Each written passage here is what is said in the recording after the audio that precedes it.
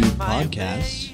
It is I, Cameron the Cree, doing an interview piece this week. Very excited. My cousin Matt is a man of his word, like we talked about, and decided that we could make it happen. So I am over here at his house doing a remote recording. Henry is a man of his word. He is a manager of his softball team, which, if you've listened to previous episodes, is something in the recovery landscape, and it's very important. So we all have obligations, and it looks like every other Thursday Hen might not be here, or we'll have to tweak the times. This comes from me that I am a problematic person as well. Henry has to accommodate to me because I have the two kids, and the only time I can really record is on Thursday around 4:30 p.m. Pacific time. So he accommodates to me. It really sucks that he's not here. He was super juiced to be here for this episode, but I think it's going to be a good one. Me and Matt are family members. He's my cousin. One of the pioneers who kind of motivated me to get sober. He is still trudging the path and has a whole bunch of really cool insights and a really good way at looking at recovery in life that I admire. So that was kind of our hope. And if you hear a child in the background in this remote one, that is Matt's son Tabin watching Blippi. So you are in for a treat here at Rude Dude. With that being said, I am going to introduce my cousin Matt. Matt, how you doing, dude? Welcome to Rude Dude. Hey, how's it going, man? I'm stoked to be here. I've been looking forward to this for a while now. I know with our scheduling, things get a little tricky, but really happy to be here. Yeah, you doing good? Yeah. Cool, man. How was your day, dude? How you doing today? How you feeling? You nervous? No, I'm good. It's been a little hectic, so just coming down off of traffic and work and daycare and pickups and all that fun stuff. But all in all, I'm solid. Well, cool, dude. Cool. Well, it's good. It's good to finally actually get this down for us to sit here together. I wish you listeners could see us. We're very close to each other, and the mic's like in a box with a towel. It's fucking awesome. There is one thing that I did want to bring up before we got into kind of Matt's background, his little journey, and then the Adults, Children's of Alcoholics piece that we had been talking about in previous episodes. Matt, can you tell the listeners what it was like to wake up in the bed of that truck on the freeway, dude? So I was listening to that episode and got a lot of laughs out of that. Grateful that I'm no longer in those situations, but as I remember the night, I was pre-gaming with Bonnie and Lisa with some vodka, and then we drank a whole fifth, and then we decided we were all going to go to Faces. Yeah. We get to Faces, and me being proud of my ancestral heritage of German and Irish, that means I can drink and drink and drink and drink, and so I challenged the bartender and made a wager, and he accepted it. He said that if I could drink 3 Incredible Hulks back to back, that I could drink for free all night, and I accepted the challenge. And I slammed all 3 within 30 seconds as a proud Irishman, and then shortly after that, I was unable to stand up, and so I was then walked to the truck where I was requested to lay down. And so I fell asleep in the back of the truck, and then I remember waking up to a bunch of wind blowing my hair about, and I'm like, what is going on? And I lean up, and I'm looking around, and I'm on the freeway, and it's pitch black. I'm like, what is going on? And my first instincts are like, someone stole the truck and didn't know I was in the bed, obviously, and I need to get this shit pulled over and handle business. So I stand up full of drunken rage because someone had wronged my aunt, and so I'm pounding on the back window, pounding on the roof, yelling, "Get over, you son of a bitch! Pull the fucking truck over!" Just losing it on the roof of the cab.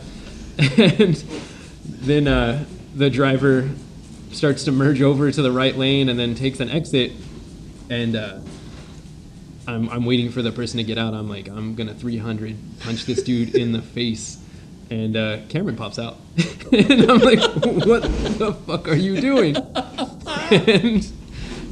And then him and I get into we have a little discussion, and then we figure out what we're doing, and we try to navigate back to Bonnie's house, because where we were, I don't remember exactly where we pulled off, but it was not anywhere near where Bonnie had lived at the time. So then we're both a little concerned, because we're obviously both intoxicated driving someone else's truck. Dude, they lived in Antelope at the time. Yeah. And the fact that I even fucking got us back there, Yeah. I don't even remember you helping me navigate that, bro. Yeah. Like, because I was, that night was wild. Yeah. But yeah, dude, that is so funny. And then the greatest part about that, dude, I'm sorry for interrupting. Yeah, you're good. And listeners, if you hear this, Matt's son is walking around pushing a little dump truck. So like I said, this is a remote recording session. So you might hear dogs tapping, you might hear Blippy, you might hear a little dump truck rolling around. Apologies in advance. But yeah, man, the greatest part about that, I think, is that we got back to the house. Yeah. It's all a blur, right? Yeah. But they all got back and wanted to kick my fucking ass. Oh yeah, dude. yeah. I remember Mitchell, like, yeah, he like grabbed me, Yeah. and I remember that. And then I think the funniest fucking part, dude, is they just like shunned me into the room, and then you guys all continued to fucking drink the rest of the fucking Yeah, night, dude. we Like, did. and I had to go like lay in this dark room all sad. I was just trying to fucking save the day. Yeah. And dude. And I'm just like sitting here trying to go to sleep. Everyone's mad at me. Oh, dude, that's one of like 6. I said it in the last that episode, man. That's one of 900 stories, and there are a lot of them with me and Matt. Lots. Lots of crazy ones that we won't get into at this exact moment. Anyways, dude. Well, how about this? Since we're here and we're doing it, and we get, like I said, we have all the intangibles, the background noise, and all the fun stuff. How about you tell the people just a quick little synopsis of kind of your little story, man? I mean, what that looks like in a nutshell. Yeah, I grew up in a small town in Gold Country called Lotus. I was born in Auburn, California, and when I was in the 3rd grade, my family moved us to St. Mary's, Idaho, which is an even smaller town in the panhandle of Idaho. Very remote. Grew up very low income. Both parents worked really hard, but they both are also really bad alcoholics, but very family oriented. Mm-hmm. So my upbringing, we had a lot of good morals and stuff like that. Just living remotely for so long was interesting, because getting outside influences was not common. When I lived in St. Mary's, there was a lot of crazy stuff. My dad's a combination of Doc Holliday and Jim Morrison. That's an understatement. Yeah. Dude. And so having that, and then having a mom who's like a Catholic hippie, the influences as a child were very broad spectrum, but they would have a lot of issues. They like to argue when we were younger, and growing up I got to see a lot of not positive things. My dad would run off, and actually even when I was younger, I remember going to bars. My dad would take me to bars when I was 4 and all the way up until I was older, and you know, he'd make me do karaoke and hang out with his friends, and then he would drive home. Like after we'd like close bars down when I'm like 5. Dude, up in Idaho? And in Georgetown, like all over, yeah. Oh, and like yeah, fuck, then I remember my first drink. My dad took me fishing, and he didn't bring any water or juice or Gatorade. He just brought some Budweiser, like a 12-pack of Budweiser and a pint. And so I'm probably Tavin's age. I'm like 4 or 5, and I go, "Hey Dad, I'm thirsty. Can I have some water?" And he's like, "I don't have any water." And he cracks open a beer, Dude. and hands me a beer. Dude. And so I'm, doing #man stuff, just throwing a beer back with my dad, fishing. Dude, what are the odds that like our first beers were Budweisers? Yeah. That was my first sip of beer, was a fucking Budweiser. That must be like a family thing. It's gotta be. And there's a quick little thing that I want to interrupt, and I'm sorry for interrupting. If you can't tell, we kind of come from this huge family of rednecks, I guess, but not. I identify more as a hillbilly growing up in like the hills. Yeah. But anyways, same dude, difference. Yeah. So, dude, I went up and visited you up there in Idaho. It was a beautiful place, man. Yeah, I love it. It was so fucking cool, bro. Yeah, beautiful. That was an awesome little chunk of land back there, but I could see that being a little challenging. As a kid. It was, like, and then my dad, being my dad, he is someone that you cannot tell what to do or recommend, hey, you should maybe not do this. The more you attempt to do that, the more he's just going to do the polar opposite. So if he was doing things to ruin his marriage with my mom, he would, instead of trying to make it better, would then, just run off, and we wouldn't see him for a couple of days, and we'd have to go try and find him in bars or random people's houses, and always get into fights, and you never knew what was going to happen. If we were at a barbecue, someone might offend him, and then he would beat up him or they. It just depends on how many people wanted to get involved. And he's a bit of a gunslinger, so you didn't really want to mess with him. I've seen him do a lot of damage. So having that as a male role model kind of made a weird foundation. And then my mom is overly forgiving and an enabler, and so having that duality was tricky. So then, high school, get out of 8th grade, I'm moving back to Lotus. My grandmother died, and so we moved. And my dad, he started a business in St. Mary's. That's why we had moved there. The business didn't do too good because him and my uncle weren't seeing eye to eye. And so then we moved back to Lotus to live in my grandma's house. And my uncle owns the property, and he is sober. And so that was obviously a huge conflict with two parents that have to drink every day. Mm-hmm. And if they don't, they get angry and blame everything on everything. And so living in a really, really tiny town, I go to Ponderosa High School in Shingle Springs, which isn't huge, but for me, I may as well have moved to New York City. Like, it was insane. Dude, I remember when you moved back. Right, I think I graduated 8th grade or something like that. It was like 7th grade, and you came and picked us up from school, and I was like, oh shit, dude, Matt's back. And dude, you could just tell, like, it was kind of like almost like a little bit of a culture shock. Right? Oh yeah, like, dude, you were back in California. Everybody's out here doing California things, and I can imagine that being kind of fucking hard. It was very intimidating, and so going to school, I didn't have any real people skills because I had a small isolated group of friends. And then just being tight-knit with my family, we would get snowed in sometimes. I remember a winter where we were snowed in for like 4 weeks. I didn't go to school for like a month. Dude, that's wild. And we would, the roads were frozen. There was 6 feet of snow everywhere, power lines down everywhere. So living in that environment, then going to where there's 2,000 people in my graduating class, that's huge. And then just the whole way of life. So I didn't have a lot of people skills. And then I got introduced to alcohol, and it made me not feel so shy. I could open up. I could be myself, and it made me feel confident and boosted. And part of the group, right? Yeah. And so I really like to, be a part of that. It was really empowering. And so for a long time, I loved to just go and drink and hang out with people. And then the town I lived in Lotus, is a small rafting community. So you basically are on the river, and it's beautiful. And there's 3 bars and a gas station. And so alcohol consumption is, that's what you do.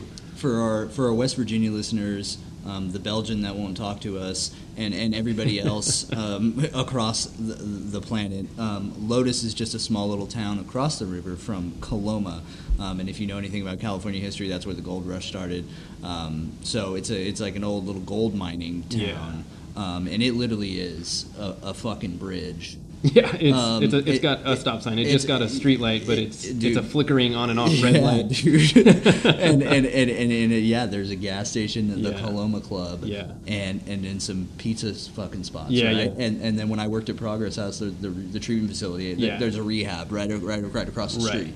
Yeah. So there's not a lot going on there either. So you can kind of see how getting even in that, it's a familiar scenario, right? Yeah. But now we've just introduced alcohol to Yeah. it. And I imagine we were probably smoking weed at the time. Oh, yeah. So I started, smoking weed as well.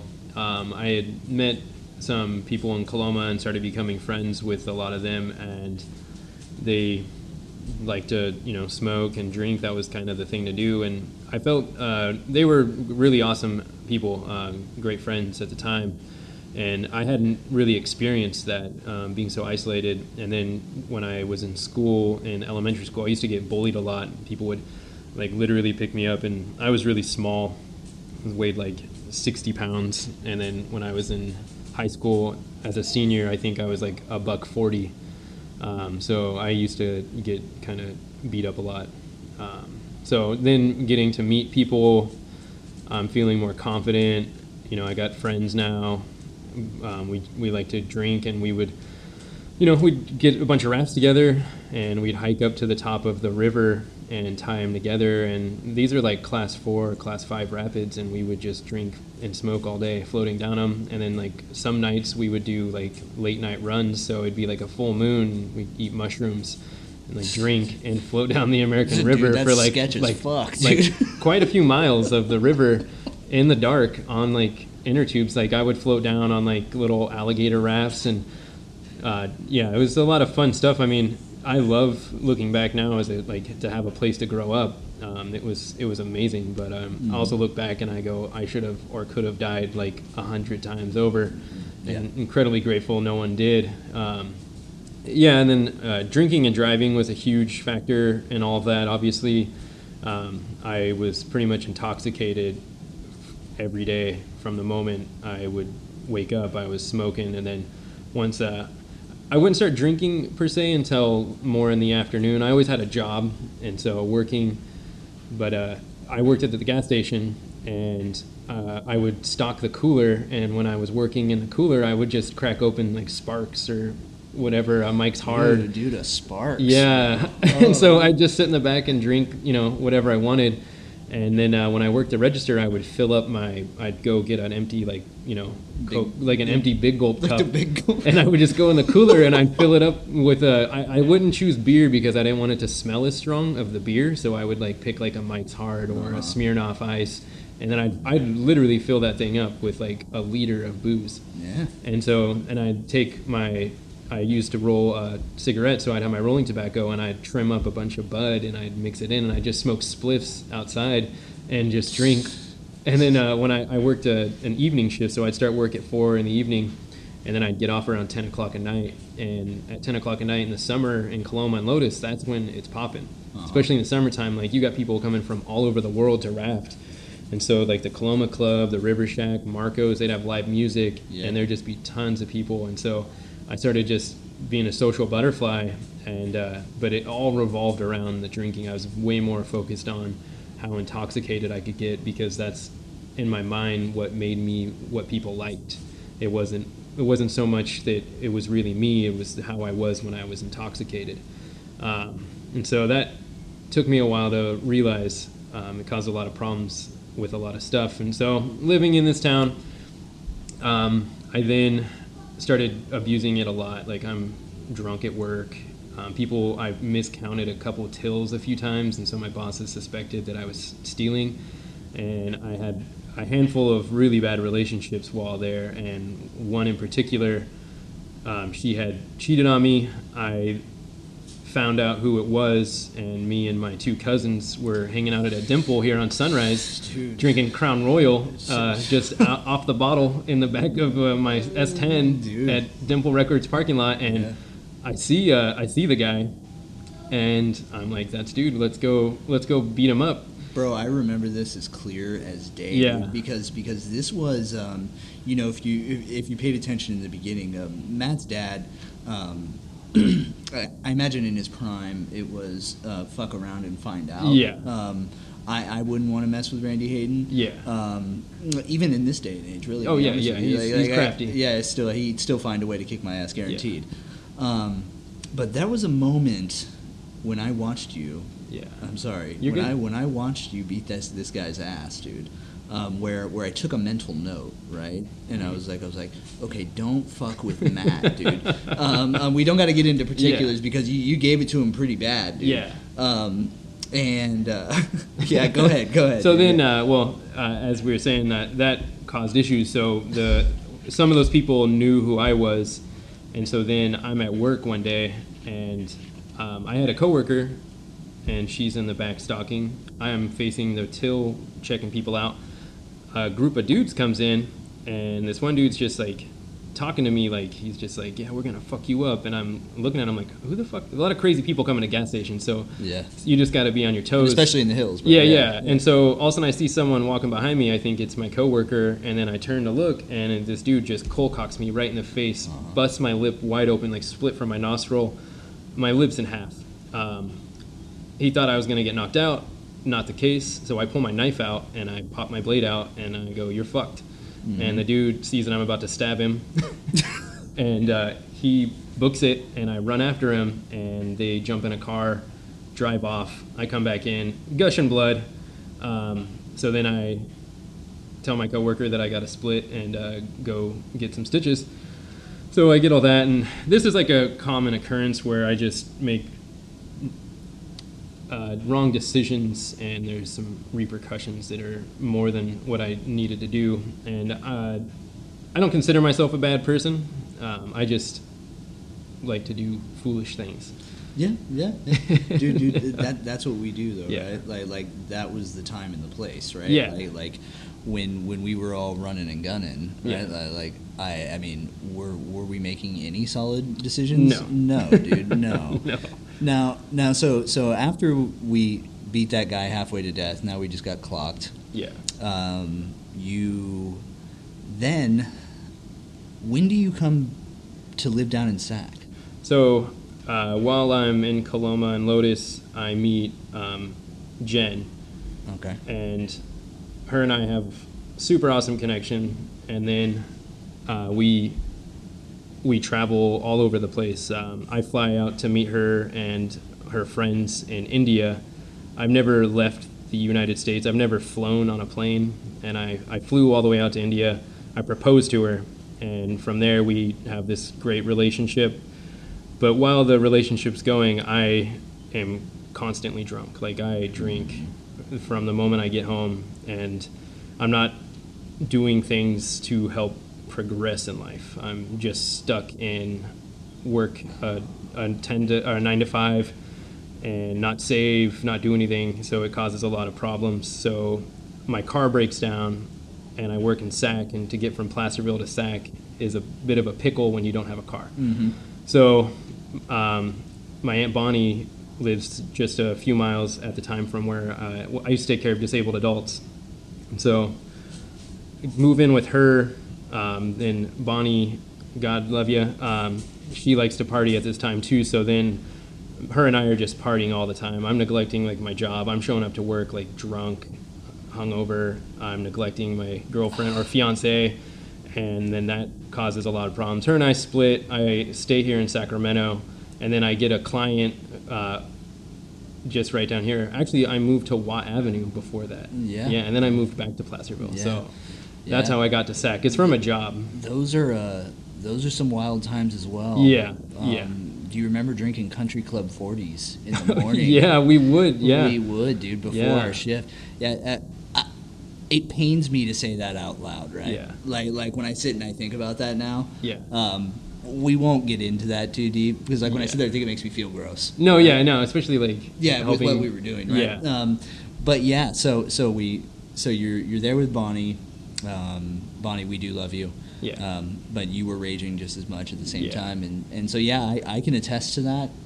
There was a lot of drinking and a lot of drugs going on too. Yeah, I had a really bad addiction to painkillers, and so I would take Vicodin or whatever opiate I could get my hands on. I'm smoking weed, and I'm drinking, and I like to drink like whiskey, vodka, tequila, and I like dark beers and reds. So most of the stuff is very high levels. So I'm driving around all over the place like this. I'm with you, and we leave a house, and I try racing a guy on a motorcycle in my car, and I've got probably a handful of Vicodins in my pocket. I've taken like 4. I just did like 5 shots, slammed a beer, and I get the red lights flashing in the back because I was speeding, and So I get much pulled fun. over on Dewey, Yeah. and I got a Dewey. Yeah, hey, dude. And so I failed the test and got arrested. Had to go downtown. That's when I got my DUI and got suspended for a long time because I had multiple substances in my blood. So that kind of ruined a lot of my life. Like I had to ride a bicycle for a long time. Did they catch you with the bikes? Yeah, Oh. yeah, Oh. yeah, Did you catch a charge for that? yeah, Oh. yeah. So I had to go to all the classes for extended time. I didn't know that you got a charge. I just know that you got rolled that night. Yeah. I wasn't with you. which Yeah, was yeah. great. We were at the house together. Yeah, and yeah. then, You left. Yeah. Separately, but you had like some of my friends with you. Yeah, I had Scott and Mark and stuff Mark, like that. Yeah. yeah. Anyways, So that was my first time going to jail. It wasn't as bad as I thought. I was like at first really what are you nervous. talking about, dude? Sac County sucks ass. No, it sucks. But I was expecting harsher conditions. Okay, well, me and you had differing experiences, dude. The first time I got rolled, man, I'm sitting there, I'm laying in the release tank for 15 hours, Yeah. man, and I got a homeless guy taking a shit in the corner of the room and then wiping his ass with his hand, dude. And I'm like sitting there just like laying there trying to sleep, dude. Nightmare fuel, bro. Sac County dude. Oh, it's- I remember when I got pulled over in Folsom. Quick little side Yeah, story. yeah. I got my first one, right? And I'm sitting there, and I remember that right when they put me in handcuffs, I'm sitting there, I'm like, this is El Dorado County, right? And he goes, because Folsom Cops looks at me, he goes, no, why? We're Sac County. And I was like, fuck! And dude, I did not want to go downtown, dude. Yeah, Sac County sucks, dude, but sorry, I digress. Go ahead. You're good. So the police officer who arrested me lost my wallet, so I was in the cell for quite some time. And after a couple days, I get out. Don't have a wallet. I have no money. They lost my shoelaces because you can't have shoelaces in jail. And so I'm downtown. This is like pre everyone having a cell phone, so I didn't have a cell phone. And I'm like, wow, I don't know what the fuck I'm gonna do right now. Like, there's the crazy homeless guy that Cameron just described taking a shit on the sidewalk next to me with all the other degenerates. And so I remember that I have a cousin who lives across town. Walk to his house, and immediately I get there, and to celebrate that I've made it out of jail okay, me and my cousin start drinking and taking huge bong rips because YOLO. Win in Rome. Yeah, dude. exactly. Win in And Rome. so then that is kind of my whole MO for a lot of my youth. So then I get a job working for a hazard tree company because I got tired of working with disabled adults, and it just wasn't really working out. So this is when it escalates. this right? is when it escalates a lot. Mountain Enterprises. Yeah. And so majority of the guys that I worked with, they are never home with their family. They are all alcoholics and addicts. And so working in remote, I mean, like, we're out in the boonies sometimes. Sometimes we're in the middle of the city. So it doesn't really, it's sporadic. You live out of a duffel bag, and every day is a 10-hour shift, and you work Saturdays every week. So you lived with these guys, and a lot of them became really good friends. But as soon as we got off work, like, it was, I mean, we're talking like you're hopping in the truck. It's cracking beers, and we're going to the shower, and then we're going to go get dinner, and we're going to stay up and drink until 3 o'clock in the morning. Yep. So every night for years. And to keep that up, it was getting a little tough. So some of the people I worked with liked to do other things that were like methamphetamines and uppers, like cocaine. And at the time, I'm still popping painkillers. Like, every day I had to ration out my painkillers. So I'd get 30, and I'd break them in half so that I could take one in the morning, and then I'd take another one midday, and then so on and so forth. Every couple hours I had to take.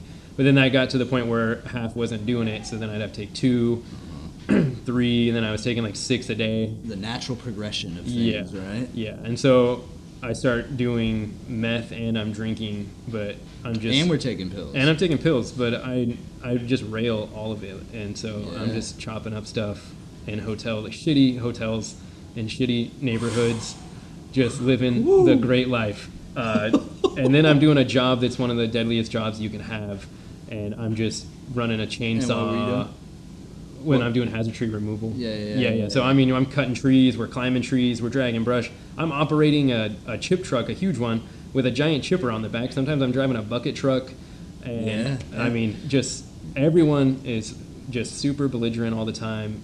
Not a healthy environment. No. So we used to go to this bar in Santa Rosa because I had been working there for 2 years, and I worked at this company for I think around 5. And one night I'm there with some of my coworkers. We're all having a good time. One of the coworkers he's kind of an asshole. He's like a cocky guy. Yeah. And so that doesn't mix well with me, especially if I'm drinking, because I'm kind of cocky when I drink, and I don't like when people are dickheads, and I'll start antagonizing. I'm an antagonizer. And so me and this guy who doesn't speak any English, Yeah. him and I start to realize we don't like each other anymore. Okay. And so he starts pushing me, I push him back. One of our friends gets in the middle, who speaks both languages, is trying to stop the fight. That guy pushes my friend, and so then I'm like, it's fucking on, dude. And I go to punch this dude, and as I'm about to hit him in the face, a cop drove by and sees us wrestling around. I think we punched each other actually a couple times. Okay.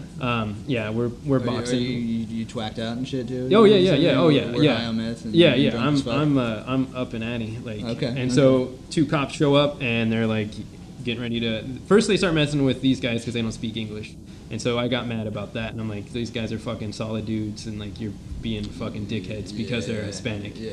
And so that cop didn't like that, and so he's telling me to sit down and be quiet, and I started calling him a bunch of names like cocksucker and piece of shit. And I think we did a couple sea blasts, if I remember the story. yeah, I called him a couple cunts. And so then, as I'm doing this, Officer Shackles was his name. Shackles? Shackles. You're shitting me, dude. I am not. Officer Shackles comes up from behind me, and I don't know that this fucking dude's coming up behind me. He grabs my hands with handcuffs and cuffs me and picks me up. He cuffs me really hard. Yeah. And so I, not thinking clearly, I elbow him on the side of the head. Yep. And he then grabs me and slams my face into the hood of his car hella hard. They roughed me up pretty good in the parking lot, and then I'm still yelling, and I'm up, I'm ready to go. I'll fucking fight you with just my head. Yeah. And then they throw me in the back seat. I get in the paddy wagon. We're going downtown, and I'm calling these guys every fucking name under the sun. I'm livid. I'm livid. Upstanding citizen. Yeah, award, bro. super nice guy. Yeah. And so I get there, and they're trying to take all my rings off because I used to wear rings. Yeah. And I had one that was from India with it was really special to me. And so he was trying to fuck with it, and I was like, you fucking lose that ring, dude, we're gonna have a problem. Yeah. As I'm handcuffed, I'm not doing shit. But dude. So you're just another fucking drunk yeah. tweaker, dude. So this dude takes me and puts me in I had my own private little cell, and he turned the AC up full blast and took all my clothes off besides my underwears. Yep. And left me in there. Yep. And that sobered me up really quick. Oh, so dude. after like hours of that, he then comes in and asks me if I'm going to be a good boy. I spit at him, and then he leaves me in there longer. And then I calm down because I'm like, fuck, dude, I'm You're just not helping myself here. You're just racking up charges. Yeah, so that wasn't good. So then I find out that I'm going to be stuck in Santa Rosa because of my behavior for 5 days. And then I also had a warrant for my arrest in Sac County because I didn't finish paying all my DUI fines. Yes. Because I was a little anti the establishment. Yeah, fuck the man, dude. Yeah. We had drinking to take care of, right? Yeah, exactly. You know, and so I got to hang out there, meet a lot of interesting folks. My cellmate was pretty cool. They brought you up here to the branch, yeah? Yeah, and so after I do my bit there, I still have to go to a court date and all this stuff, but they didn't have a shuttle ready to drive me up here. Okay. And so I get shuttled up to Sac County. Meanwhile, I also forgot to include, at the time, I met Lynette, and her and I just got a condo together. Yeah. Like, we were supposed to move in the weekend that I remember got this. arrested. I remember and so she doesn't know what's going on. Yeah, you're in fucking jail. I'm in jail, and so I call my parents and let them know what's going on.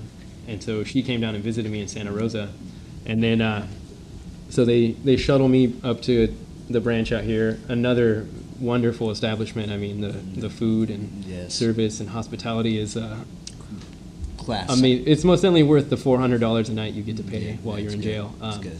So I was labeled as a violent offender, so I got to go into the violent offender area. Yeah. And that's where there's some guys that are legit violent. Yeah, they're like murderers and shit. Yeah. So I'm a little concerned getting in there. Yeah, and, like, dude, I was blacked out and on meth, man. Yeah, This isn't. like, I don't belong here. Yeah, I'm a good guy. I'm a good guy. I'm a school teacher. I'm a school teacher. And so naturally the white supremes wanted to be my friend. Yeah. And so got to meet and I knew I wasn't going to be there long, so I kind of stirred some shit with those guys. Luckily, nothing escalated with that. Met a family member in there. My cousin James, our cousin James, was in there. So that was cool. Yeah. Little family reunion. Then I get released. I got all these new court dates and bills and fantastic charges. All these fun things going on. So instead of like going, man, I should pull my shit together, I continue doing meth, painkillers, and drinking, and keeping that secret for a long time. Like, I had a bottle that I would keep hidden in a skull. I call it a shot glass, but it was like a brandy glass shaped like a skull. And if like Lynette would walk into the bathroom, I was running to that cabinet, and I would fill that fucking thing up to the brim, slam it, and then I'd go in the bathroom and I'd crush whatever, rail in it, and then I would just go brush my teeth and put on some cologne and wash my face, and I'm an upstanding citizen, right? I'm good, babe. Yeah. We're fucking solid. Let's go have fun, and let's drive to Santa Cruz this weekend. Dude, that's such a familiar feeling, right? Like with my story, like pretending to go to work, and like when you're in like a new relationship, and it's like you're trying to be this person that you're not, right? Yeah. Like it's all props. It's so funny. It's so funny to hear you say that, right? Like it's like you're still having to maintain, right? And it's fucking exhausting. It is. I think that's honestly the hardest part of being an addict or an alcoholic or whatever your case may be, is the knowing you're a fraud and lying to yourself and everyone around you that you're not that. Like the denial part. For me, that was like the hardest part, because I'd internalize it, and I just wouldn't talk about it. I wouldn't talk about any of my other issues, and I have stories for days on trauma and all sorts of crazy stuff. So we're coming to the end here. Yeah. So I'm still working at this company, and then Lynette makes an ultimatum with me, and it's like, if you can't get your shit together, like, you need to move out. And then my parents, everyone I know, I've burnt every bridge down. At the time, me and my parents were not getting along. My brother and I were not getting along. My sister. And so I basically was like about to be homeless, and I didn't have any money. I didn't have a driver's license. The company I worked for didn't know that, and so I'm driving around not legit. Word. Yeah. So I decided I'm going to go appease Lynette, and I didn't want to stop, because I was like, this is my life, and I'll ride until I die. I go to an AA meeting in Del Paso Heights. DPH. And the people in there have really rough lives sometimes, and it was really eye-opening. And so it gives me a little bit of inspiration to, all right, I'll give this a shot. So I last a week, relapse. I go to another group. I find one near my house in Natomas at the time. That one, I'm like, all right, this is cool. But going out of town was hard, because I live this I'm a good boy life on the weekend, and then Monday through Friday to try and not do anything with people that I've spent 5 years doing stuff with every day was impossible. It's impossible, yeah. And so I made it 30 days, and I was like, I got this. I'm good. So I drink. Relapse really hard, and then my final relapse, I'd gone 3 months. So I was like really proud of myself, and then me and Cassie started hanging out one day. I just came home from work, stopped by her house, and we That's went on. Matt's sister. Yeah, and her and I just decided to buy a fifth and some other goodies. I started doing the hard stuff again.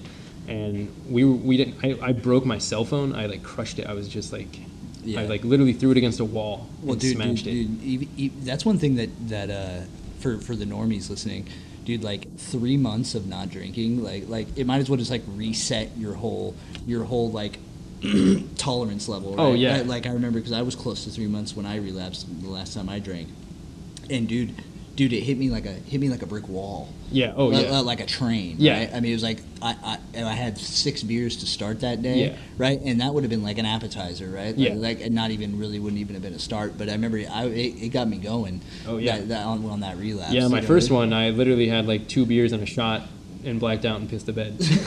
Like, yeah, that's another. We got some more of those stories too, pal. But we're not going to get into that one. No. So you're raging with Cass. Yeah, her and I go on a bender. We disappear from everybody for like a week. I don't go to work. Nothing. I almost hit a car head on driving belligerently drunk on Highway 49. Sweet. And that really woke. Like it still haunts me a little bit, and I'm so glad that I didn't kill anybody. That one got me. So this was the last straw. Like I'm basically done. The switch flipped? With everyone's done with me. And so I finally try a lot harder. I go to meetings every day, putting in the work, and then I got a year, and something happened. Once I got a year, my brain just flipped, and I never even thought of drinking or doing any drugs, not anything. Yeah. And I just got into nutrition, working out, mountain biking again, and then I got a job fabricating for data centers. So it was a really good job. Started working with a solid group of guys who I'm still really good friends with today. And my life just turned around. Lynette and I start traveling the world together. For a long time, we got married, had an awesome son, and then we're 10 years now I'll have 10 years in October 21st. Congrats, of not doing anything like that at all. That is a chunk of time. It is. I'm very proud of myself, and to be doing that not just within my family, like with you, Cameron, but with my immediate family. I'm a fucking unicorn. You are, dude. You are, dude. Yeah, it is non-existent, and a lot of that was part of my inspiration. Like, I'm an older brother, so I should be a role model. I'm an older cousin, I should be a role model. I've got people that I talk to at meetings that I can be a role model for, and I need to be that for myself, and holding myself accountable, and sometimes that's still difficult, but yeah, that's basically in a nutshell my full circle of that. Nice, dude. Nice. Well, that was really good, dude. I didn't know that we were throwing the pills in that. I knew about like the meth and all that stuff. Yeah, no, I would take like oxys and I didn't know about that. Yeah. You're lucky, dude. You dodged a few bullets, right? Yeah. I like to sit and I think about that sometimes, like some of these nights that I've had or I had, right? Where, dude, I don't even know how I woke up the next day, right? Like, because I'm not a big dude, right? Yeah. And I mean, I was drinking enough alcohol and doing enough drugs to kill 6 people over 10 times. Oh yeah. And here I am waking up the next day, ready to do it all over again. The human body's it's amazing. Insane, right? It is. Well, thanks for being vulnerable and sharing that, dude. Yeah, of course. It's going out to people. And actually, dude, I think that's going to be really helpful. There's a lot of points in there that are important to hear, right? How it can just keep progressing, right? Like it's just, oh, hey, here's this, here's that. But there's a lot in that story that's relatable, especially like I said, Henry being out in West Virginia, that type of rural lifestyle, right? A lot of people can probably relate to that. Oh yeah, being in a smaller place. Yeah.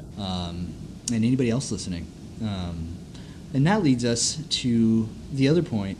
So you're coming up on 10 years in AA, right?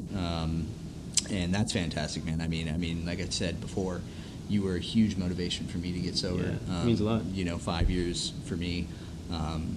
Half and half, right? Yeah. Half that decade. So it sounds weird when you say a decade, right? Like you've been sober a decade. Yeah. Isn't that crazy? It's very crazy. Anyways, dude, so now you've taken on a new endeavor, and it kind of goes back to the beginning of this episode where you were talking about your childhood. Yeah. And the things that you had seen, and that is you're involved in adult children of alcoholics? Yeah. Now, just give me a quick, because we've been running a little long. Yeah. Just give me a quick synopsis on what that is. Because I've never heard of it, and it sounds like Al-Anon, but is it not? No, not quite. It's focused on your inner child, and so a lot of things happen when you're a child. It's traumatic, and you basically like your personality gets fractured, Okay. and you internalize a lot of stuff, and you aren't.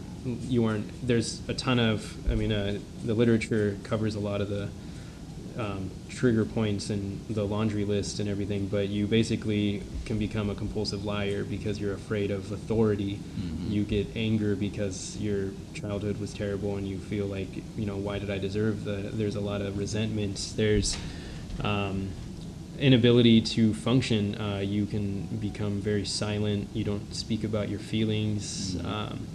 All the important stuff that if you don't handle, you'll become an addict because it makes you feel better, drinking and using substance in a nutshell.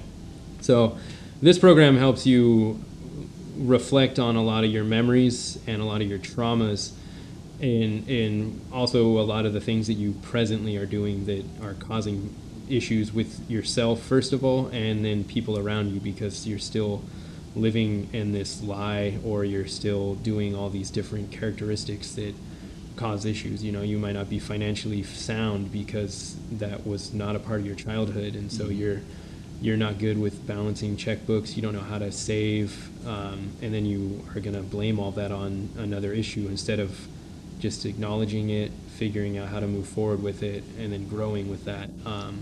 Yeah, I think that's really cool, dude, and I think that's an interesting take, right? Mm-hmm. Like, so would it be necessarily that you're, how do I put this, that, if you're exhibiting some behavior, like a sketchy behavior, like you're starting to lie again, right? Yeah. Like, would that, according to this program, that would be you just going back to like an older way? Yeah. Because that was how you survived. Yeah, it's right? like a relapse. At the time. Yeah, it's like a relapse, right? And I think AA covers that too, right? Yeah. That's us making our daily amends, right? Yeah. Or our living amends. But this kind of goes a little bit of a deeper dive. And have you found has it helped? Oh yeah, immensely. I do multiple meetings and started doing a guys group with 2 other fellow travelers. We're working through the steps right now, and then we're bringing in a couple other guys. It's all online, so it's really cool to reach out. We've got a set time. It's just for males at the time, and just work through all this stuff and hold each other accountable. And if anybody needs to communicate or talk or reach out, we're all open to helping one another grow as individuals, and it's really powerful. Yeah, I love that. There's different literature with this too. So there's like a version where you just work on meditations, and as you're doing these guided meditations, you're focusing on a specific scenario in your childhood, and then how you react to that. And then as you read and find out more things, you figure out how to help that child become whole. And that's the whole goal, is that your inner child, you're helping them grow up, and you're the loving parent. And that way that child grows up healthy, and metaphorically you're growing up healthy. And so it's really powerful stuff. I think that this was all created by psychologists and doctors and really profound people. It sounds a little heavy. It's very heavy, yeah. And that's the other thing is I've never picked up a self-help book that like one of the first things it says is like, warning, you might have memories you've blocked out, and they may come to and cause you to fucking feel a certain type of way. Yeah, like, I mean, who knows what people black out, and that could cause its own problems, or a memory of someone doing something that you blocked out. And so doing that, you deep dive into yourself, and you're going to dissect yourself, and then you're going to work on yourself, and you're going to come out a better self. And it's one of the best feelings ever. I've been in and out with it for the past 2 years, but currently I'm going through a divorce, so I've been hitting it harder. And really just trying to stay focused on that aspect of things to be a better person for myself and for my son. But it will most definitely make you realize a lot of things, and also help you get to the finish line.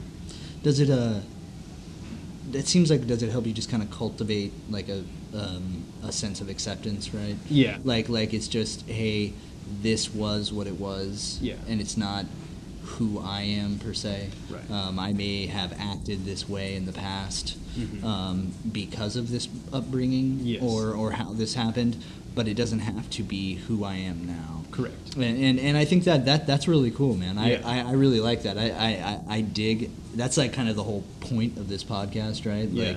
Like, you know, it's constantly striving to be better. Absolutely. And that seems like a new avenue. I'm intrigued by it. I'm Yeah. intrigued, and it seems like it's more of a new age type of approach. Yeah.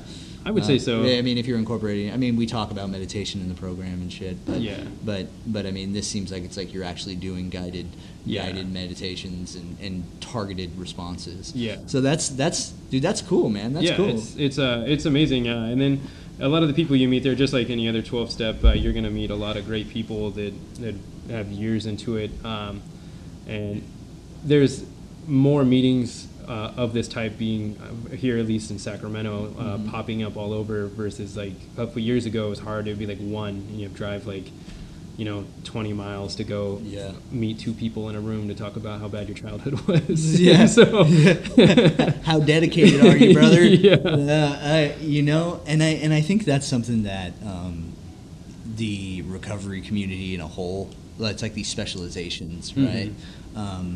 I've noticed that, even just like, what is it like? I don't know the term for the meetings, but like people who are addicted to food, right? Yeah. Like, there are meetings for that, but there's like one in like fucking Texas on every other Saturday at 3 p.m. Right. And then like the same thing for like, Sex Addicts Anonymous, like there's only a few. Yeah. And I'm glad that you were able to find that because it seems like it's a newer approach. Yeah. I thought it was more of an Al-Anon type thing. Yeah, no, this is predominantly just self-discovery. Yeah, and it also helps you. So like your parents obviously are huge impactors, thus the name of the program. So it also teaches you to accept your parents, because a lot of the parents, they are doing what they know what to do. So if their parents weren't doing things, they're not gonna. It's not their fault that they weren't these perfect parents, because they only know what they know. Yeah, dude. And so processing that and accepting them for who they are. Obviously, there's boundaries you have to go through and all these different ideals, but it helps you build a stronger relationship with your family. I have a great relationship with my parents, and there was a lot of times that I'd resent them for a lot of things, but I've accepted a lot of their faults, right? yeah. And I still love them to death, and that's a great thing about this program as well. And then like friendships and relationships, you can deep dive and you can see it, and you'll start to see it in other people, and then you're doing this because you probably you kind of evaluate the situation. It's kind of like knowing a mixed martial art.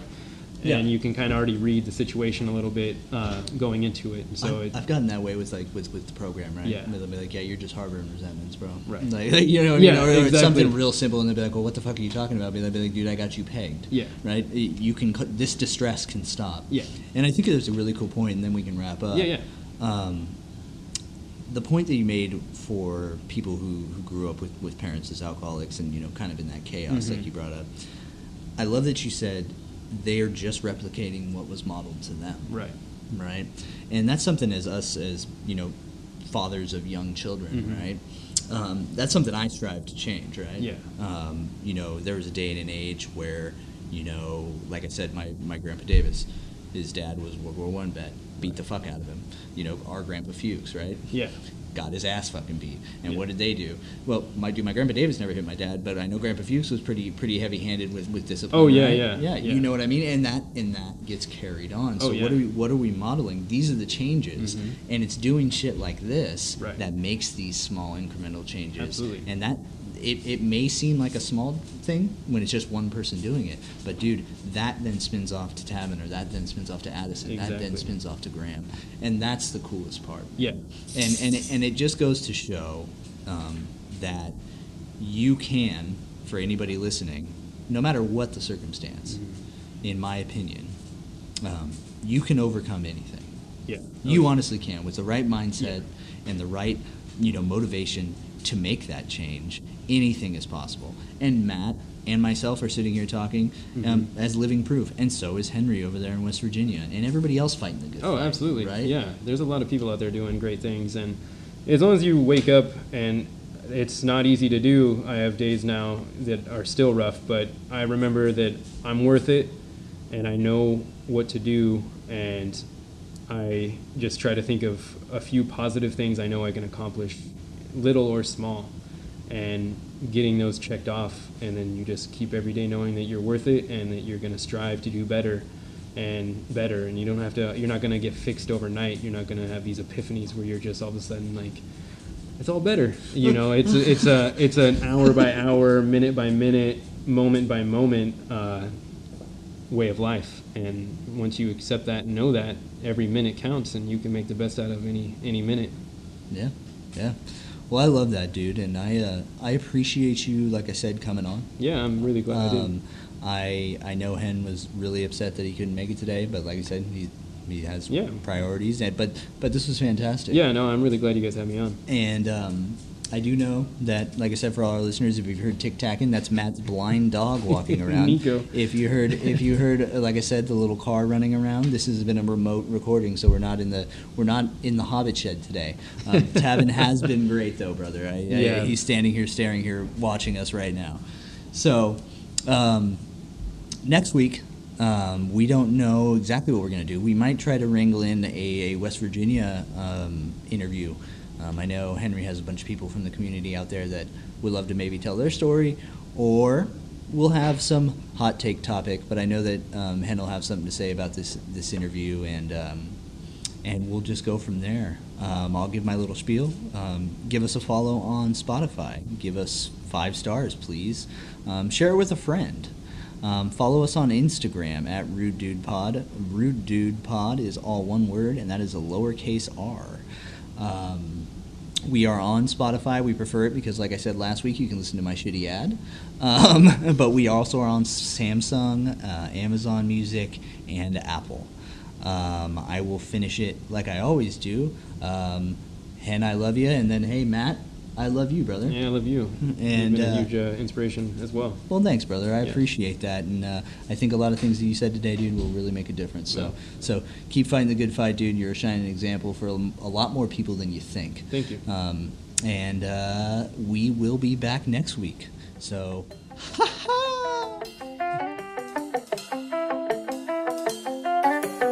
One of them see with the music and miracle.